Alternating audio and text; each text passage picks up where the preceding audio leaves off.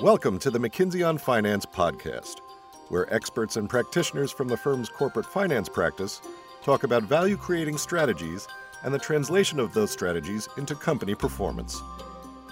I'm Roberta Fasaro, the editor of McKinsey on Finance, and joining me on the podcast today is Wigbert Bohm, a partner in our Munich office and an expert on zero-based budgeting. It's a topic that is piquing the curiosity of many managers these days. But what is it? What benefits does it offer? And how hard is it to do? We're about to find out. Wigbert, thanks for dialing in. Well, thank you for having me on the podcast. There seem to be a lot of different perceptions of what zero-based budgeting is, the kinds of processes it entails, and how frequently it's used and so forth. What is zero-based budgeting? For me, zero-based budgeting means budgeting from zero. So essentially turning around the burden of proof for the person in an organization that actually wants to consume resources to fulfill her or his task. So what do I mean by that? Typically, budgeting takes the previous year budget, and then there is a negotiation. Let's say my previous budget is 5 million. And then I'm just discussing the incremental change. Is it plus 3%, plus 5%, or minus 2%, depending on the workload. But the underlying question, what are the resources that I actually need to fulfill my task, are not being challenged at all. This is where zero-based budgeting comes into play, because it's essentially a method which actually is very old. It has been invented in the 60s or 70s.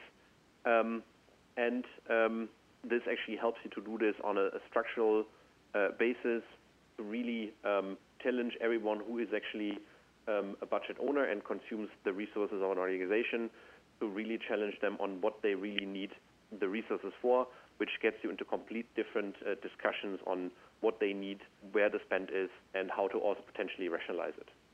Wigbert, you mentioned that this is zero-based budgeting is not a new concept necessarily.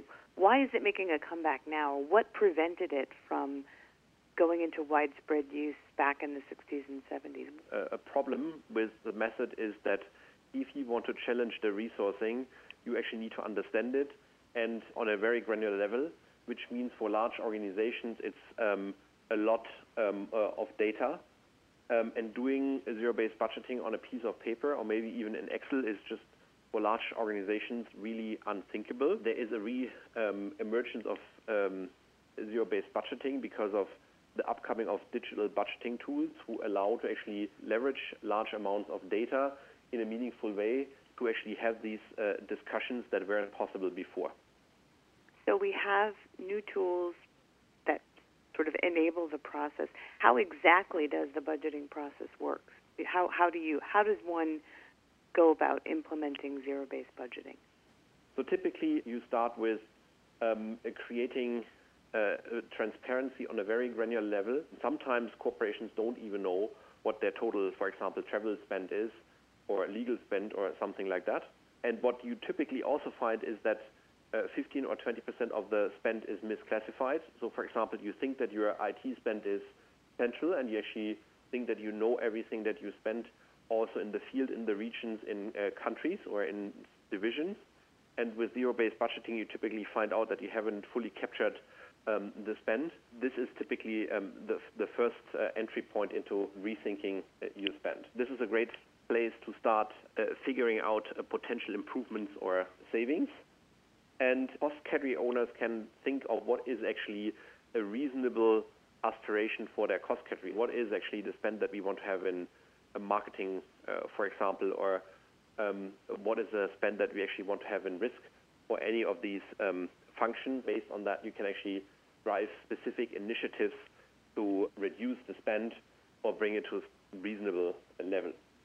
And based on that, you actually go to the third phase, budgeting from zero, where the cost category owners would go and negotiate with the budget owners their budget for the respective cost categories, where they actually armed with all the information and the potential initiatives that have been identified earlier in the process. What is happening then in these negotiations, you would arrive at a new budget, and the final phase is essentially the savings capture, the potential reinvestments, and making sure that the whole thing is institutionalized across the company. Interesting. So, Wigbert, can you share an example or two of how the process actually plays out and how it works in companies? Yes, one recent example is an application of zero-based budgeting at a large European power utility where we had a baseline spend of roughly 900 million in scope, which included people cost and non-people cost. And after actually going through that process, potential improvements of like 115 have been implemented and realized, of which part of the savings would be reinvested into the business, and another part of the savings would actually go to the shareholders. That was a process that took roughly 8 months, starting from the data transparency phase that we talked about, going through the full cycle, budgeting from zero, savings capture, and all the initiatives finalized. In the case of smaller companies, for example, private equity-owned portfolio companies, we would do a 6 to 8 week diagnostic where we would actually show the potentials and develop implementation levers, which would then be implemented by the respective companies without going through the full cycle, also implementing the digital budgeting tool, and thereby allowing a much lighter approach, at the same time also still capturing a significant part of the potential. That's interesting. So you mentioned the application of zero-based budgeting in both large companies and small companies and the different time frames that were associated with those examples. Is it a one-time type of process? Do you do it every year? How hard, how easy is it to do that?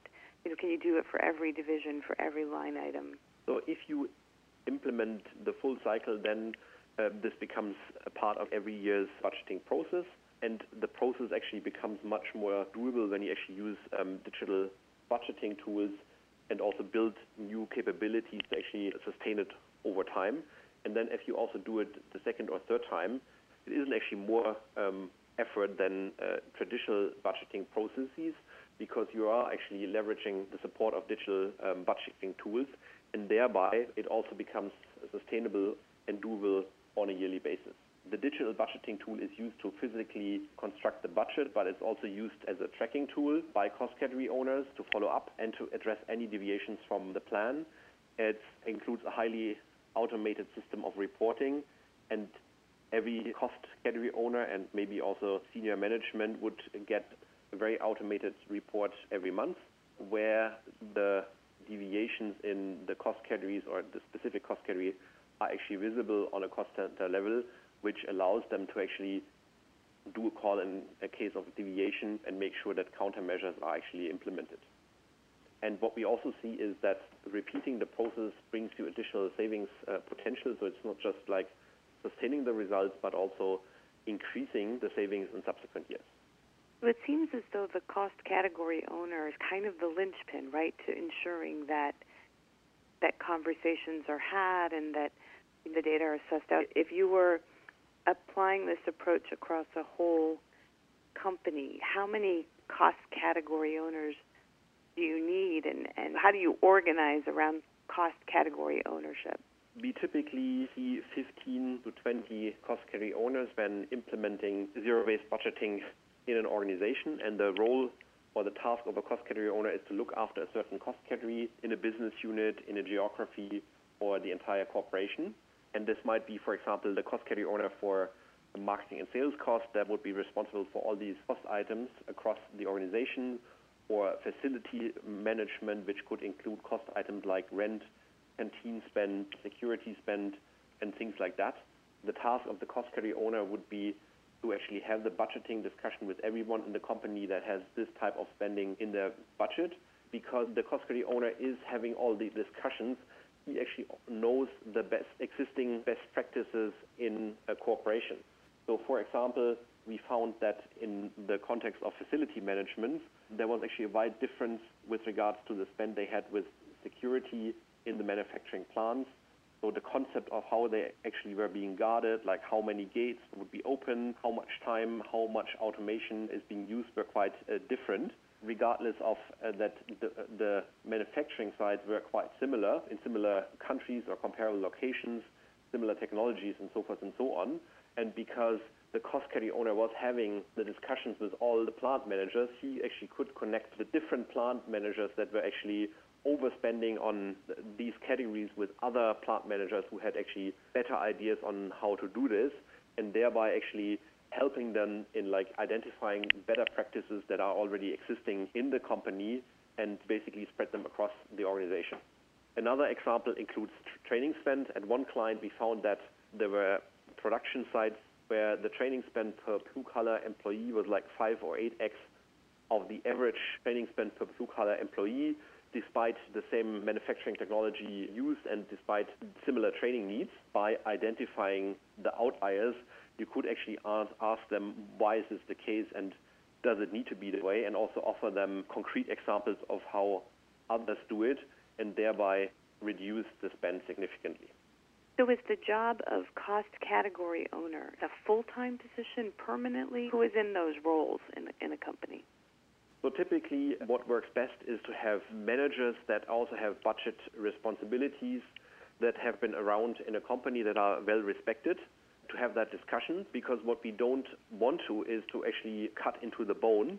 It needs to be obviously reasonable discussions on peer-to-peer level, so that you actually get into the discussions that you really want on what is it that I actually truly need to actually fulfill my job or my task, and not, hey, you need to cut 15 or 20%, which is not necessarily the outcome of all of these discussions. So taking a step back now and looking at the larger ZBB process, how do you ensure that you actually haven't cut costs too much in a way that perhaps damages the company's ability to grow?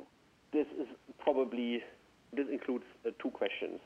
One is, how do you ensure you have the right target? And the second question is, how do you think about supporting growth? For the first question, at the beginning of a ZBB exercise, you actually think through what could actually be a good aspiration for all other cost categories by, for example, leveraging external and internal benchmarks, by leveraging best practices that you observe within the company but also outside. And by doing this, you're actually deriving an aspiration for each of the cost categories. For the second question, integral part of our ZBB approach is to include reinvestment for growth, which is very important, because what you very often see is that you actually get promised savings of 100, and then the responsible manager will tell you that he or she will reinvest 80 in the business, and then you may actually see 20 arriving in the bottom line. And what we are actually tracking very thoroughly within the digital budgeting tool and within the ZBB effort is that we actually track the gross savings and also the reinvestment for growth. So what we mean is, it's fine if you actually want to reinvest 80, but we would like to see the 100 as a gross saving, which we will track. And at the same time, we will also track the the reinvestment of the 80, and if the plans that you had actually promised to deliver for reinvesting the 80 become material. And by doing that, you actually are avoiding that you are actually ending up with the 20, and you actually get quite a good tracking on the reinvestment for growth and potential implementation of these initiatives. A lot of people focus on ZBB as a means of cost cutting, but the flip side of that is also ensuring that money is being spent in a cost-conscious way, in a purposeful manner. I'm curious about how companies can incentivize employees to do this, to sort of treat the company as though it were their own and implement ZBB with a philosophy of cost consciousness rather than cost reduction.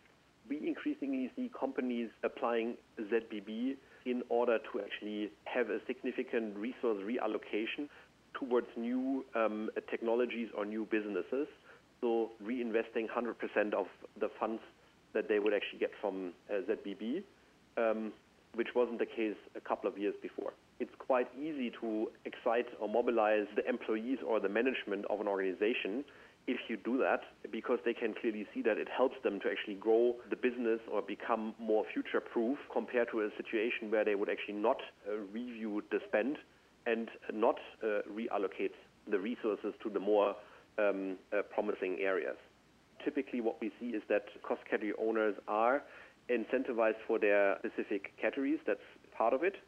But I think even more important is distributing the ownership for the cost categories broadly across the organization, to also involve employees in working out potential savings idea and improvement ideas, and thereby changing and establishing an overall culture of cost consciousness. So I guess the most important question here, the listeners of the McKinsey on Finance podcast, is how does this eventually roll up to the CFO? What exactly should the CFO be doing to play an active role in ZBB? Yes, an excellent question. So in order to successfully implement ZBB, you need a strong mandate from the top to run the program and to support all the discussions that must happen. The budget owners will be in discussions with cost category owners, which may not go smoothly. And if the budget owner then calls the CFO and complains about the cost category owner's proposal and the CFO doesn't support the process, the whole thing is over. The CFO needs to actually be role model and super supportive to the program. What we have also seen in many instances is that the CFO is also taking over the role as a cost category owner for one or two cost categories. It's also very important that the whole leadership team is aligned, not only the CFO, but also the CEO, ideally also the other, to actually make sure that this is a priority for the organization and that they are actually wanting this to be successfully implemented. This is great stuff, Bigbert. I know that this is a topic that a lot of CFOs have a ton of questions about. Thank you very much for giving me the opportunity to talk about ZBB. Thank you, Bigbert, for joining us today. And I should remind our listeners that there's a full slate of articles on zero-based budgeting on McKinsey.com, as well as other materials we've published on cost and productivity analyses. Please do visit our website. And remember to subscribe to the McKinsey on Finance podcast.